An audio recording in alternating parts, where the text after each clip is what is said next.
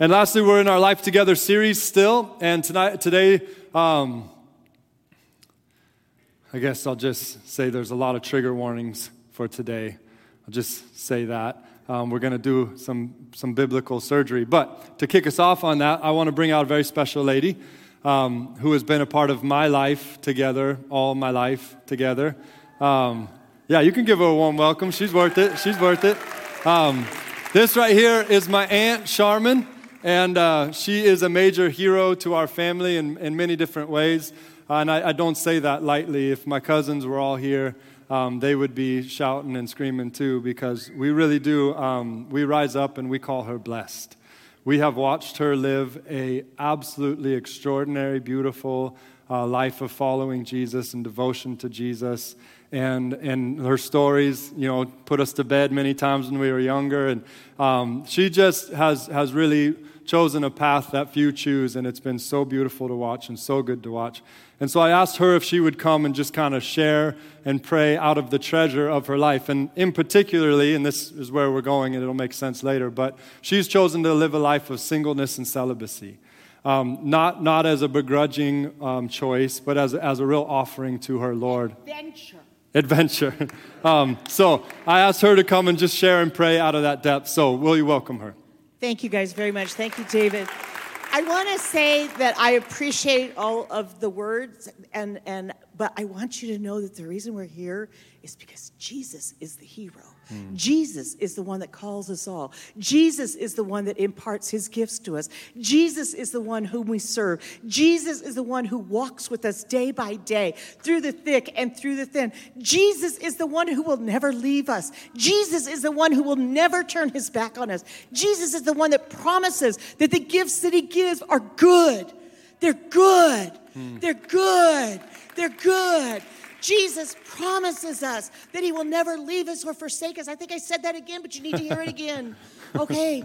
He is the one that out of all of time had the wisdom to know when we should be born and how we should act out our lives in the gifts that God has given us. When I was 5 years old, I had a call to go to Africa, and I was really happy. I got to meet someone from South Africa right over here. Hey. Okay. So from Cape Town. Wow. And I got to see a sister that brought two brothers to the Lord over here, too. I mean, we're seeing Jesus on the move, right? Okay. But when I was 5, the Lord called me to Africa. I didn't know where, but I was going to go to Africa, and that became my single purpose.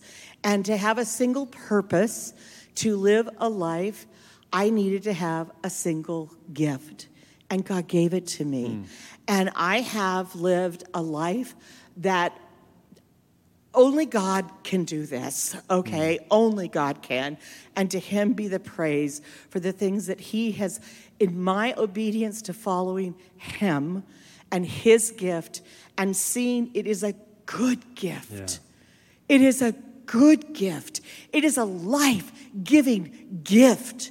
It is an enabling gift. It is something that I have because every day Jesus is with me. He's got to be with me or I'm going to fall and I'm going to make a mistake. But guess what? His grace is there. His grace is there to enfold me. His grace is there to embolden me. His grace is there to get me through.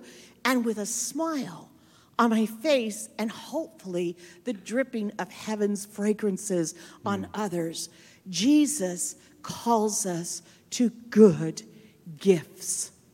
Good gifts. I want to leave with 3 scriptures. I'm not preaching, I promise. Okay. So James chapter 1:7 says, embrace, that means to hug tightly, the gift to best show the grace, the beauty, the power, the truth of our amazing and holy Jesus. And he gives to each of us a gift. And that gift is a perfect gift because it comes from above. And it comes down from the Father of the heavenly lights, who does not change like shifting shadows. His amen is amen. He is not a man that he would lie. He is Jesus, the rock on which we stand. Philippians 2:13 says, for God is working in you, giving you the desire and the power to do what pleases him. And that's really what it's all about. This life ain't ours anymore, kiddos. This life is his. And we are coming under the submission of his love and his redemption and his reconciliation and walking in his covenant to do what pleases him and bring the kingdom of God into people's lives. And finally, in Psalm 32:8, Psalm 32:8, God promises this: I will instruct you and I will teach you in the way you should go. And I, God, will counsel you with my loving eyes.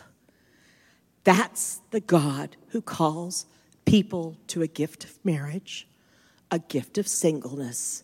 It is with eyes that are loving, eyes that are gracious, eyes that are kind, eyes that know what best you need to live a life that pleases him and impacts eternity.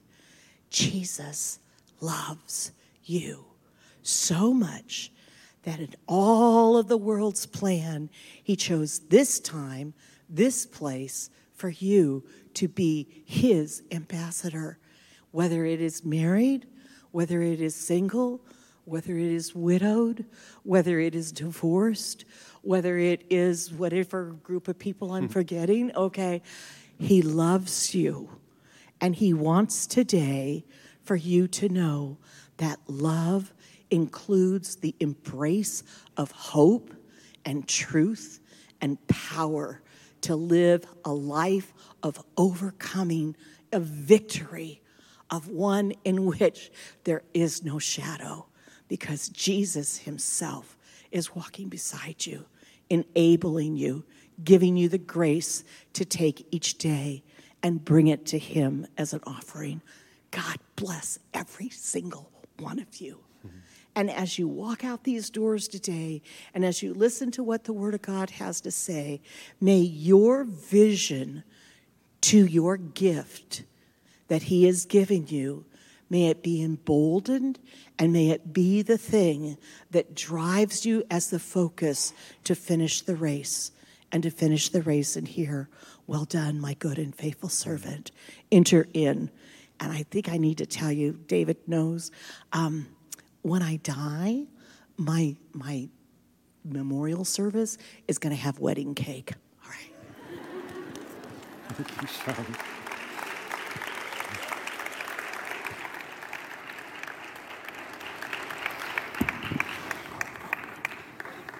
Wow.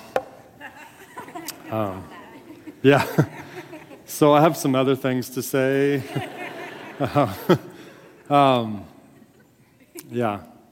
Well, we're going to continue in this Life Together series, and Life Together really is complex. I think that's something that we wanted to make sure and bring out in the last few messages, kind of the intro messages that Ryan and me and Alec shared.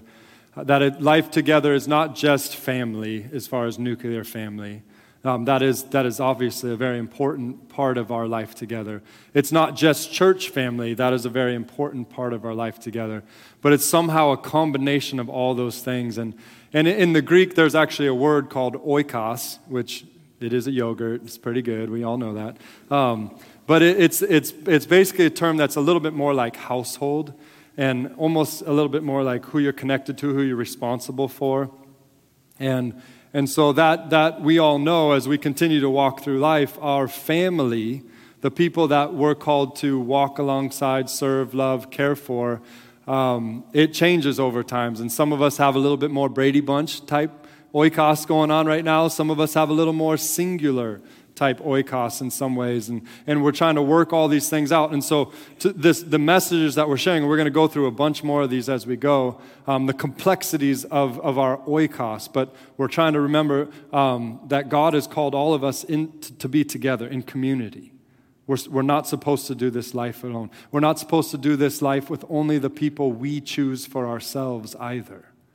We're supposed to do this life with the ones that God has called us to be in relationship with. And Jesus himself even said at one point, "Who is my mother? Who is my brother?"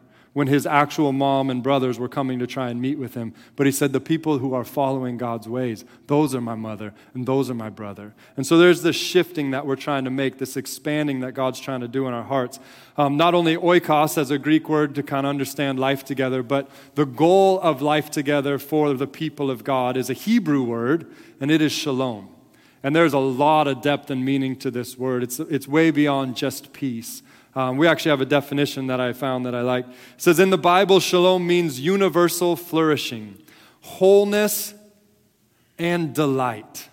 We cannot forget delight, that God has called us to delight. And that's one of the things I've loved about walking with Charmin for so long, is even in her singleness, there has never been the lack of pure delight and joy.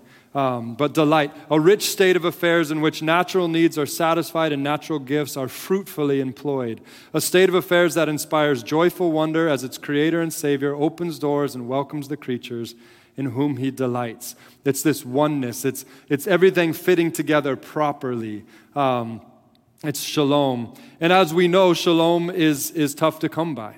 In our life together, it makes up our relationships. We have all kinds of relationships. And all it takes is for one of those relationships that we care about to turn or to go sour. And even if all the other relationships are going well, we're stressed. We're losing sleep.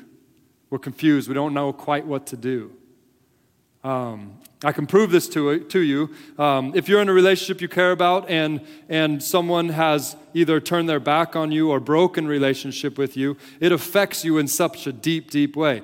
Even if there's a relationship you don't even want to be in and that person is causing you problems, then you can lose your shalom. So when I was in high school, I was a senior, and me and my senior friend, we thought we were so cool, and I was driving my little truck, and he had a giant squirt gun, and we were driving after school one Friday or Thursday, and he was squirting all the freshmen, and it was just like, we felt like that was what we were supposed to be doing with our lives at the time. We didn't really, there wasn't a brain between the two of us probably.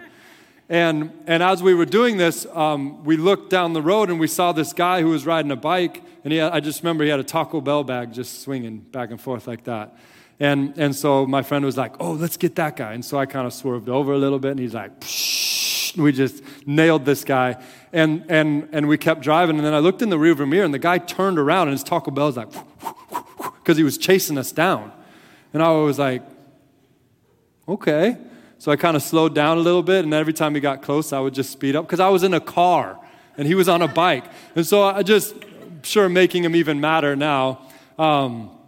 And then on Friday, a friend came to me and said, hey, did you mess with a guy on a bike yesterday? And I was like, yeah, long story, but my friend's name was Geronimo. I was like, Geronimo squirted him with the squirt gun, and he goes, you know who that was? And I said, no, I have no idea. I know he likes Taco Bell, though. And he said, that was Bo White. And I was like, okay. He goes, he got out of prison yesterday morning. And you know Henry White? And I was like, well, I know Henry White, because Henry White got in a fight every single day after school. It was like there was a fight every day after school, and Henry White was one of them. That's all we knew. We didn't know who the other one would be. That was the fun part, but we knew Henry White would have been. And I said, oh. And then there was a sister who was also a senior, and I was more scared of her than any of them. And so Friday night at the football game, they came after me, and he was trying to choke me, and this old guy came over and broke it up. And I mean, nothing really happened. It was all quick, but I remember all weekend long, I was in a relationship with Bo White that I did not want to be in. And I didn't sleep. I was so scared to death. But luckily on Monday, just in case anybody's going to lose sleep over this now, I came Monday, and they had said I had suffered enough. So It was cool now. So I don't know how that works, but anyways, it's amazing how troubling these things can be. On a little more serious note, one example would be divorce.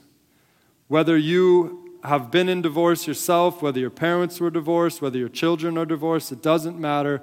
Any connection you have to something called divorce is devastating. It's earth-shattering. And the effects of those things, they last a lifetime. And they can be overcome by the grace of God, no doubt about it, but those things are still there. And this is where our life together, our shalom is broken. And what God wants to do is He wants to show us and teach us how to enter back into that space. What it says in Isaiah 32, that the fruit of righteousness will be shalom. So when we walk in God's ways, the promise that it's not just do what I say because I'm God and you're not. Do what I say because I'm trying to make you miserable. God says if you walk according to His design, the result will be shalom. It will be shalom. And then it says its effect, and I love this, will be quietness and confidence forever. You and I know that we've come across people that have a quiet confidence. They don't have to say a lot. They don't have to be real demonstrative.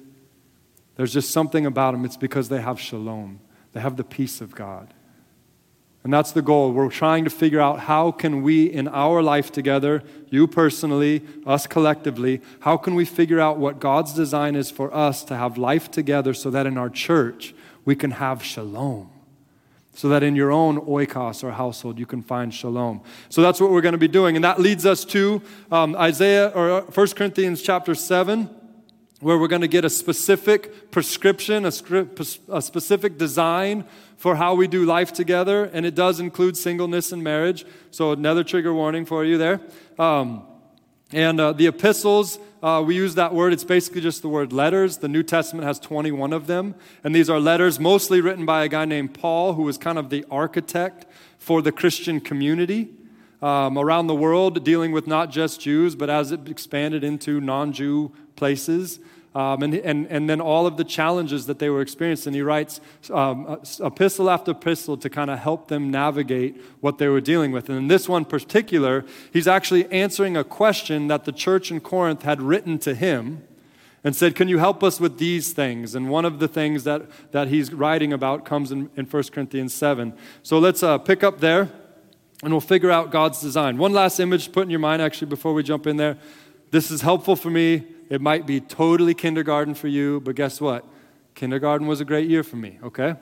So it's the dot by dot coloring page where you got to follow the number. You connect the dots, but you got to follow the number. And if you stick with the number, you eventually get the image that you're supposed to get. That was not what I got a lot of times because I had trouble following the numbers and I would kind of do my own thing. And you do that, you get confusion and you don't get the result. And so what God is giving us is a color by design, kind of dot to dot. We follow His practices and we get ultimately to see the picture. Often we don't see the picture at the beginning. And that's why it's so hard and so challenging. But if we stick with it, we get to see the goodness. And that's what my Aunt Charmin has taught me so much about. So 1 Corinthians chapter 7, verse 1. You ready? Yes. You got your shields up? Because this is not politically correct. This is not culturally correct. This was written a long time ago. They didn't know about Twitter rules and stuff like that. And it's actually so offensive to our nature, the flesh within us as well. So you're going to get surgery. Surgery. It's coming. Now, concerning the matters about which you wrote. So they asked, and Paul is responding, it is good for a man not to have sexual relations with a woman. It's always fun to pause here. Yes, you did hear that correctly, read that correctly. It is good for a man not to have sexual relations with a woman. Paul himself is writing this, inspired by the Spirit of God, authoritative, transformative words that have stood the test of time, preserved for us so that we can know the way. And he says it's good for a man not to have sexual relations with a woman. Now, if you're in that state of singleness, and you've been in that state maybe longer than you want to be, this is a challenge to you, to hear that it is good. And as we'll hear about soon, it is a gift, actually. But what he was dealing in this day is there were people in Corinth that were confused about what is the way of Jesus in the area of sexuality for sure, but even more so singleness, marriage, and all these type of things, because they had their own norms that they had grown up in. They had the Roman cultural norms. They actually had the Greco-Roman cultural norms. And those of them that were Jewish also had some Jewish cultural norms. And now there was this way of Jesus that was coming and basically intersecting with all of those things. And so Paul is trying to help them with their confusion, help them know what is the way. Now, you and I, whether you believe it or not, we have our own cultural norms that we've been taught. One, because a lot of us have been raised in a Judeo-Christian environment, so we have some of that. A lot of us were raised in a family dynamic that maybe didn't have the same kind of values as the Scriptures. We definitely live in a culture that not only subtly has been teaching on and on and on their own ideologies about sex and all of those things, but now there's a not so subtle kind of teaching and ideology that's being presented.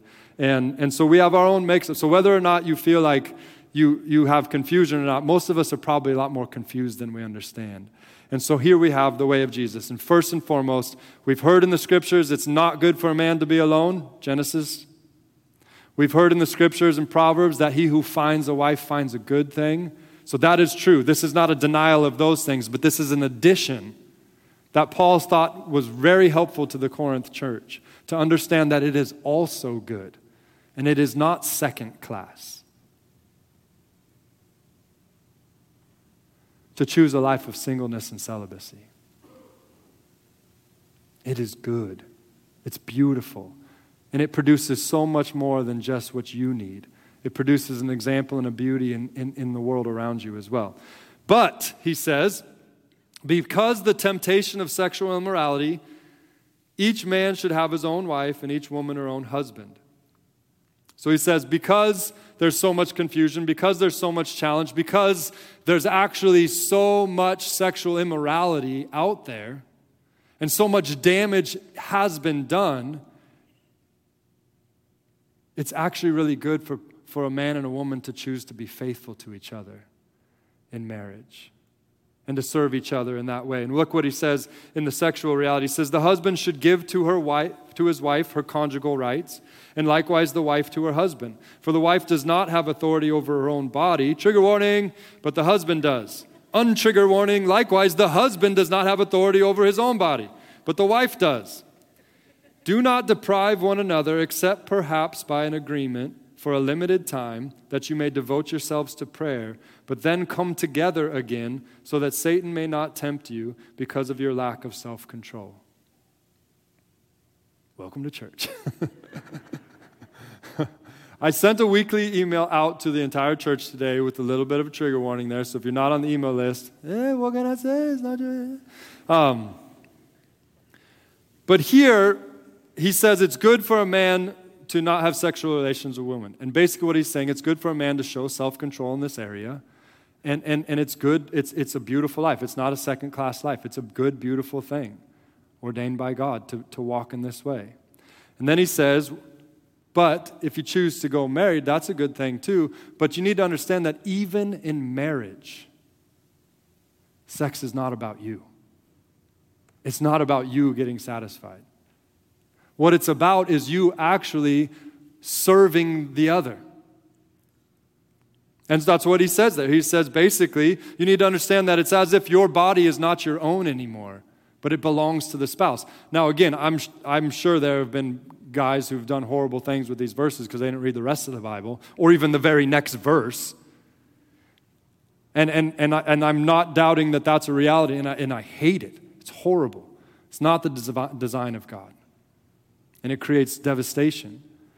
But what's supposed to happen is when a person does decide, instead of being devoted to the Lord in this way, but to now devote themselves to a wife in a covenant or a husband in a covenant, even then you need to have self-control.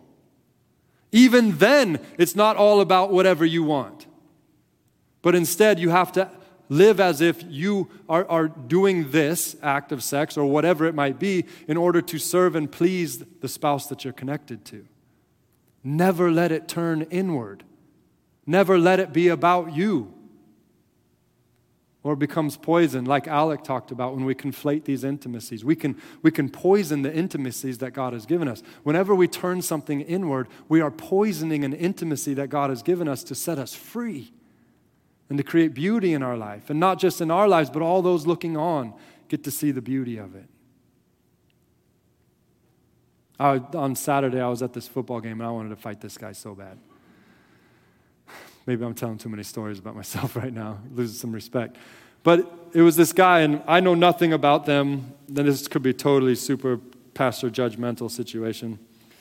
But he and his wife were sitting in front of us, and then it looked like some friends of theirs were sitting up next to him. And the entire game, I just watched. He had his back turned to his wife, and he was talking to the friends. And then I remember she would every once in a while kind of like try and get a word in or whatever. And he just always had his back turned to her.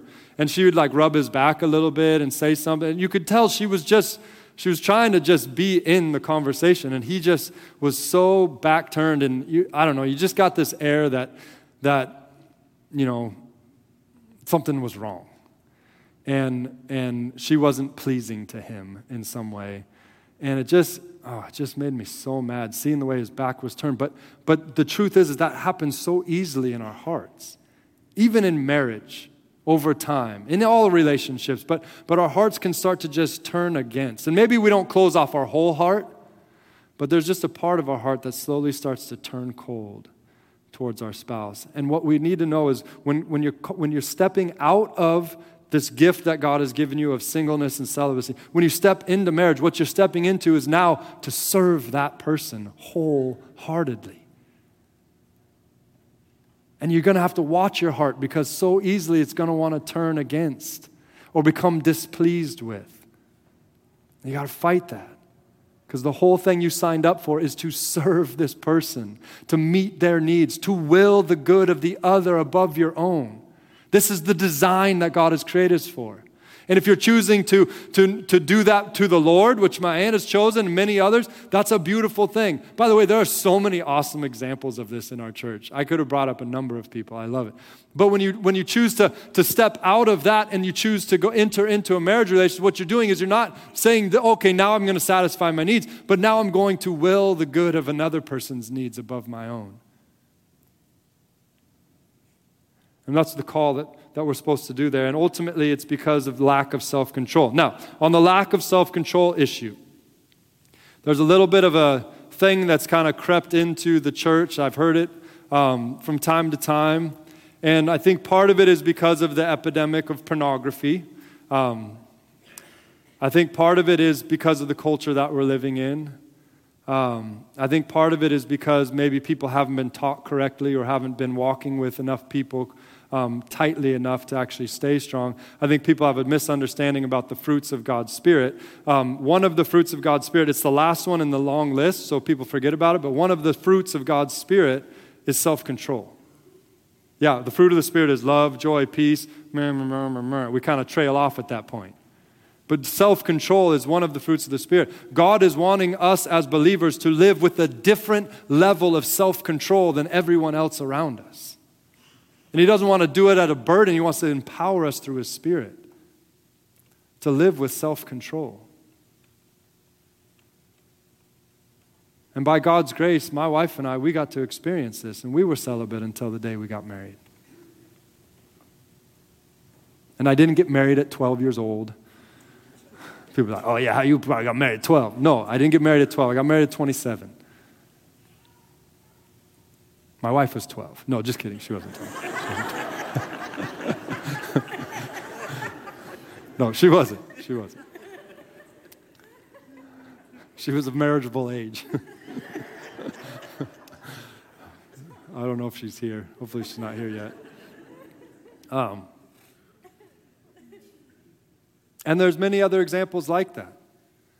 And another thing, porn never got its hooks in me. I've never had an issue with pornography, by God's grace. And I'm not saying these things, so look at me, all these things. I'm saying these things because I'm sick of hearing people say, oh, there's nothing you can do. We just have to manage it. No, that's not true, especially if you are young. Please hear me. You can do it. And it is worth it. And you are not missing anything. You don't need to test drive. Please, for the sake of the name of Jesus Christ, for the sake of the people who are going to be watching you and later on who will be watching you, maybe your kids or other people, for sake of all the people that don't know it's possible, please take Jesus up on his offer. Let his love and his power compel you and constrain you and give you the self-control that you need to not create more mess in our world, more brokenness. Please. It is possible. It's not too hard. It is good, as Paul would say. Now, as a concession, verse 6, not a command, I say this. I wish that all were as I myself am, but each one has his gift from God, one of one kind and one of another. So Paul is saying here, I'm single, and I actually wish that everybody was single because it's that good.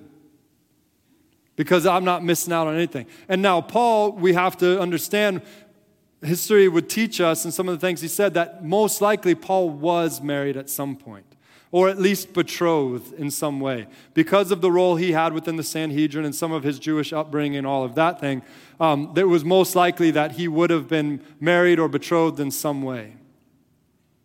And so what happened is either she might have passed away, or when he began to follow Christ, maybe she said, I'm not going with you. And we'll talk a little bit about that in a moment. But Paul was here living a life of singleness and celibacy and saying, hey, I wish everybody could experience this because it's great. But he said, each of you need to understand whether you are single or you are married, it is a gift.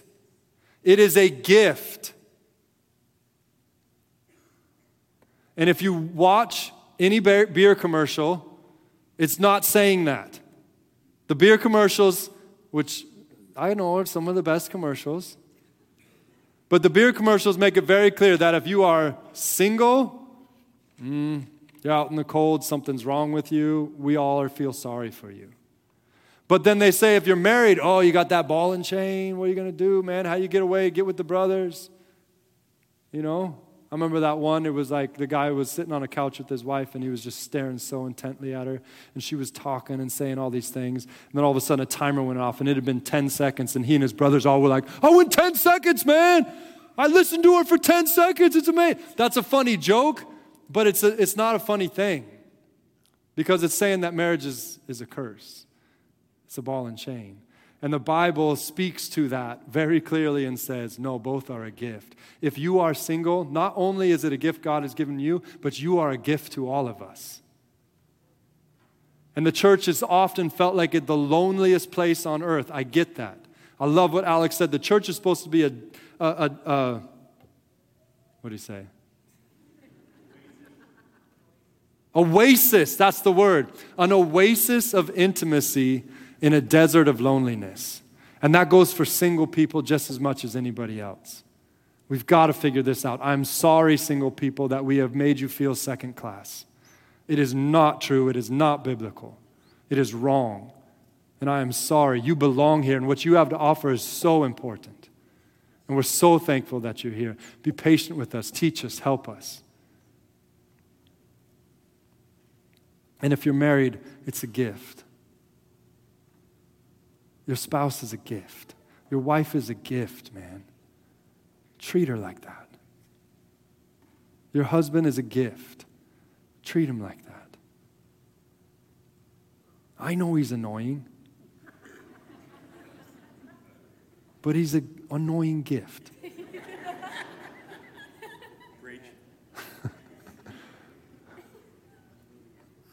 We've got to get in line with the design of God so we can find that shalom. Verse 8. To the unmarried and the widows, so even post-marriage here. I would say that it is good for them to remain single as I am. But if they cannot exercise self-control, they should marry. For it's better to marry than to burn with passion. Paul's just being kind here. He's saying, hey, I think you really should first and foremost say, yeah, I'm going to go single and celibate, and I'm going to find the goodness there. Paul would say you're gonna find it. It's a good thing. But guess what? If somebody comes along and you're like, hey, I like her, or I like him, and you end up getting married, that's okay. That's okay. Just remember self-control. Just remember, don't turn it selfish. Serve, love. That's what we're called to do. And then he says, to the married I give this charge, not I, but the Lord. The wife should not separate from her husband, but if she does, she should remain unmarried or else be reconciled to her husband. And the husband should not divorce his wife. Now, from our cultural context, this might not mean the same thing as what it hit their context with, because in their day and age, Alec mentioned this a little bit in his message last week, but women were mostly looked at as property. And there was some of those changes were happening in Roman culture a little bit, but for the most part, everything was basically set up to make sure the men could get what they wanted. And what was so radical is when the way of Jesus was being preached in these places, it came against those things. It started to drive a wedge in those things. And what ended up happening was women started coming to the follow Christ like crazy because it gave them value.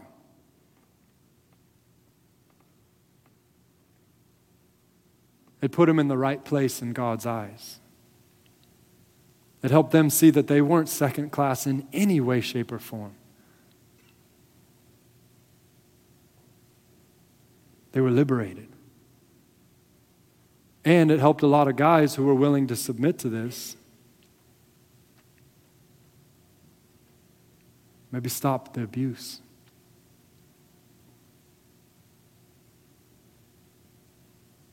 And what was happening in the Christian community in that day was so counterculture. It was directly against so many of the norms that had been established. It was radical and offensive and peculiar. And the Romans were like, this will never take. It's the worst church growth strategy you could ever have, preaching messages like that. Nobody's going to want to come to that, especially when you got the temple of Diana over here. Used to have prostitutes that you could come and sleep with as a part of your worship. What are these guys doing? And yet because it was true and because it was beautiful and because it produced such goodness, the Christian church grew like wildfire within the Roman context. And right now, what we're preaching is extremely against our culture. Not in the same ways, per se. But it's very unpopular, and it's going to get more unpopular, potentially. A singleness is beautiful and good. And when you're single, you should be celibate. That's the way of Jesus. That's the way to make sure we have self-control and we don't cause more damage than we should. And when you're married, you actually practice self-control there too. And make sure that everything is done to serve the other. And a woman's body belongs to the man. And a man, your body belongs to her. I mean, these type of things in that day were going to be so crazy. And they sound crazy today too. But they're so liberating. And then he says, to the rest, I, not the Lord, say that if any brother has a wife who's an unbeliever and she consents to live with them, he should not divorce her. If a woman has a husband who's an unbeliever and he consents to live with her, she should not divorce him. For the unbelieving husband is made holy because of his wife, and the unbelieving wife is made holy because of her husband. Otherwise your children would be unclean, but as it is, they are holy.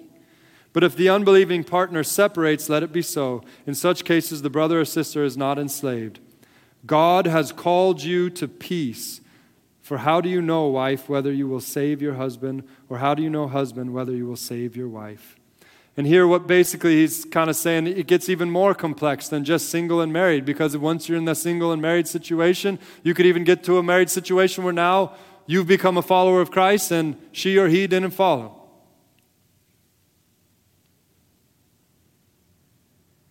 Or you were both following Christ and then he decided against it, turned his back on it. And Paul's saying these situations, and you can keep reading here. We're not going to go much further today, but you keep reading. There's a lot of things in here. And I really encourage, if anything, if God's stirring in your heart right now, that's great, that's wonderful. Go with that, but find someone that you can trust. It could be a pastor here, it could be my Aunt Charmin, it could be a number of other people who I know could mentor you really well. And talk to someone about some of these decisions or commitments. These things shouldn't be done alone. But you can work some of these things out, and there's so much teaching in here that's so helpful because life together is so complicated and complex. But in the end, what he says here is God has called you to peace. So if you are in a divorce situation, no matter how evil or ugly or horrible the other is being, you are called to peace. I love it. I have a group of guys I meet with. A lot of them are divorced, and one of the guys said, very first thing, he goes, we will never speak ill of our ex. We'll talk about the stories and what we're going through, but we're always going to stop short of ever speaking because we are called to peace. And what's sad is I've seen so many believers, people who say they follow Christ, who are just so evil to one another in some of these ways. And I'm not saying it's easy. Following Jesus is not easy. But God has called us to peace. And then he says, for how do you know? Maybe what you're doing will actually save the person. God has called us to pray for our enemies. And ultimately find a way to get our hearts to the same place that Jesus' heart is. We want to see that person saved. We want to see that person experience the shalom of God. I know that's hard. But that's what we're called to. And lastly, just this last thing, Paul says in verse 35, I say this for your benefit, not to lay any restraint upon you, to promote good order and to secure your undivided devotion to the Lord. So he says, I say this for your benefit. You need to understand that the way of Jesus ultimately brings life. You stick with those dots, you'll eventually get to see it. And when you see it, you're going to go, well done. Or you're going to say, faithful and true are all your judgments of Lord. You did not lead me astray. Everything I thought I was losing was actually me gaining. It's the promise of God. It's for your good. And then he says not to lay any restraint upon you. And I love the way he talks about this. Work this out in community. Work this out in fellowship. Because the commandments of God are not burdensome. They might feel heavy or hard, but ultimately what you're going to see is they actually are freeing and life-giving. Reining in our sexual desires, yeah, it's challenging, it's difficult. But in the end, it's what actually leads to life. It's what's freeing for us. And then he says to promote good order, and this is where I have to say, Christians, we have got to get this right. If we want to have any authority to be able to speak into the LGBT community about what brings life, we cannot be hypocrites. We got to get this right, because if we don't get this right, the world will go to hell. The amount of sexual destruction that is out there is so horrible. Let's at least be one community that finds the wholeness, that finds the beauty, that can say, come in here and find the oasis of intimacy, the goodness of the Lord. It's safe here. We may not be perfect, but it's safe here. We can't take this lightly. There's got to be a clear distinction between us and the world in the area of sexuality.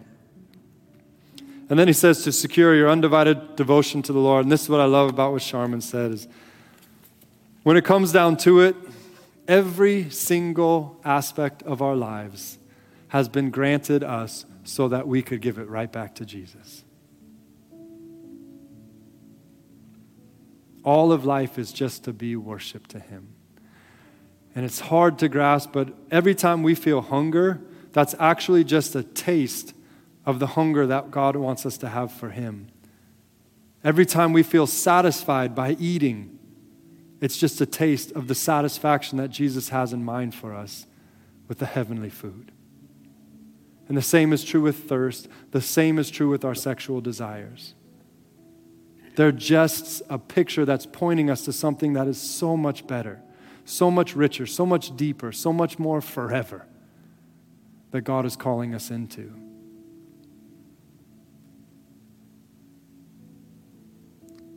We are made to know him and to enjoy him forevermore. That's the chief end of it all. Let's pray. Jesus, we quiet our hearts and minds in this place because we really want to hear from you. So Spirit, speak to the church as you would have us here today.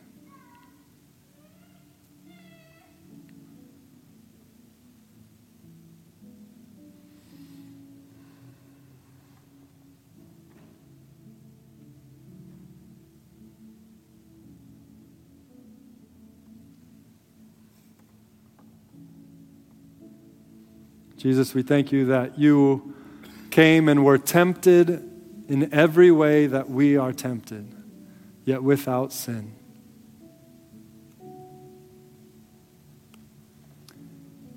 And we thank you that you have called us into a relationship with you where we can tap into your strength.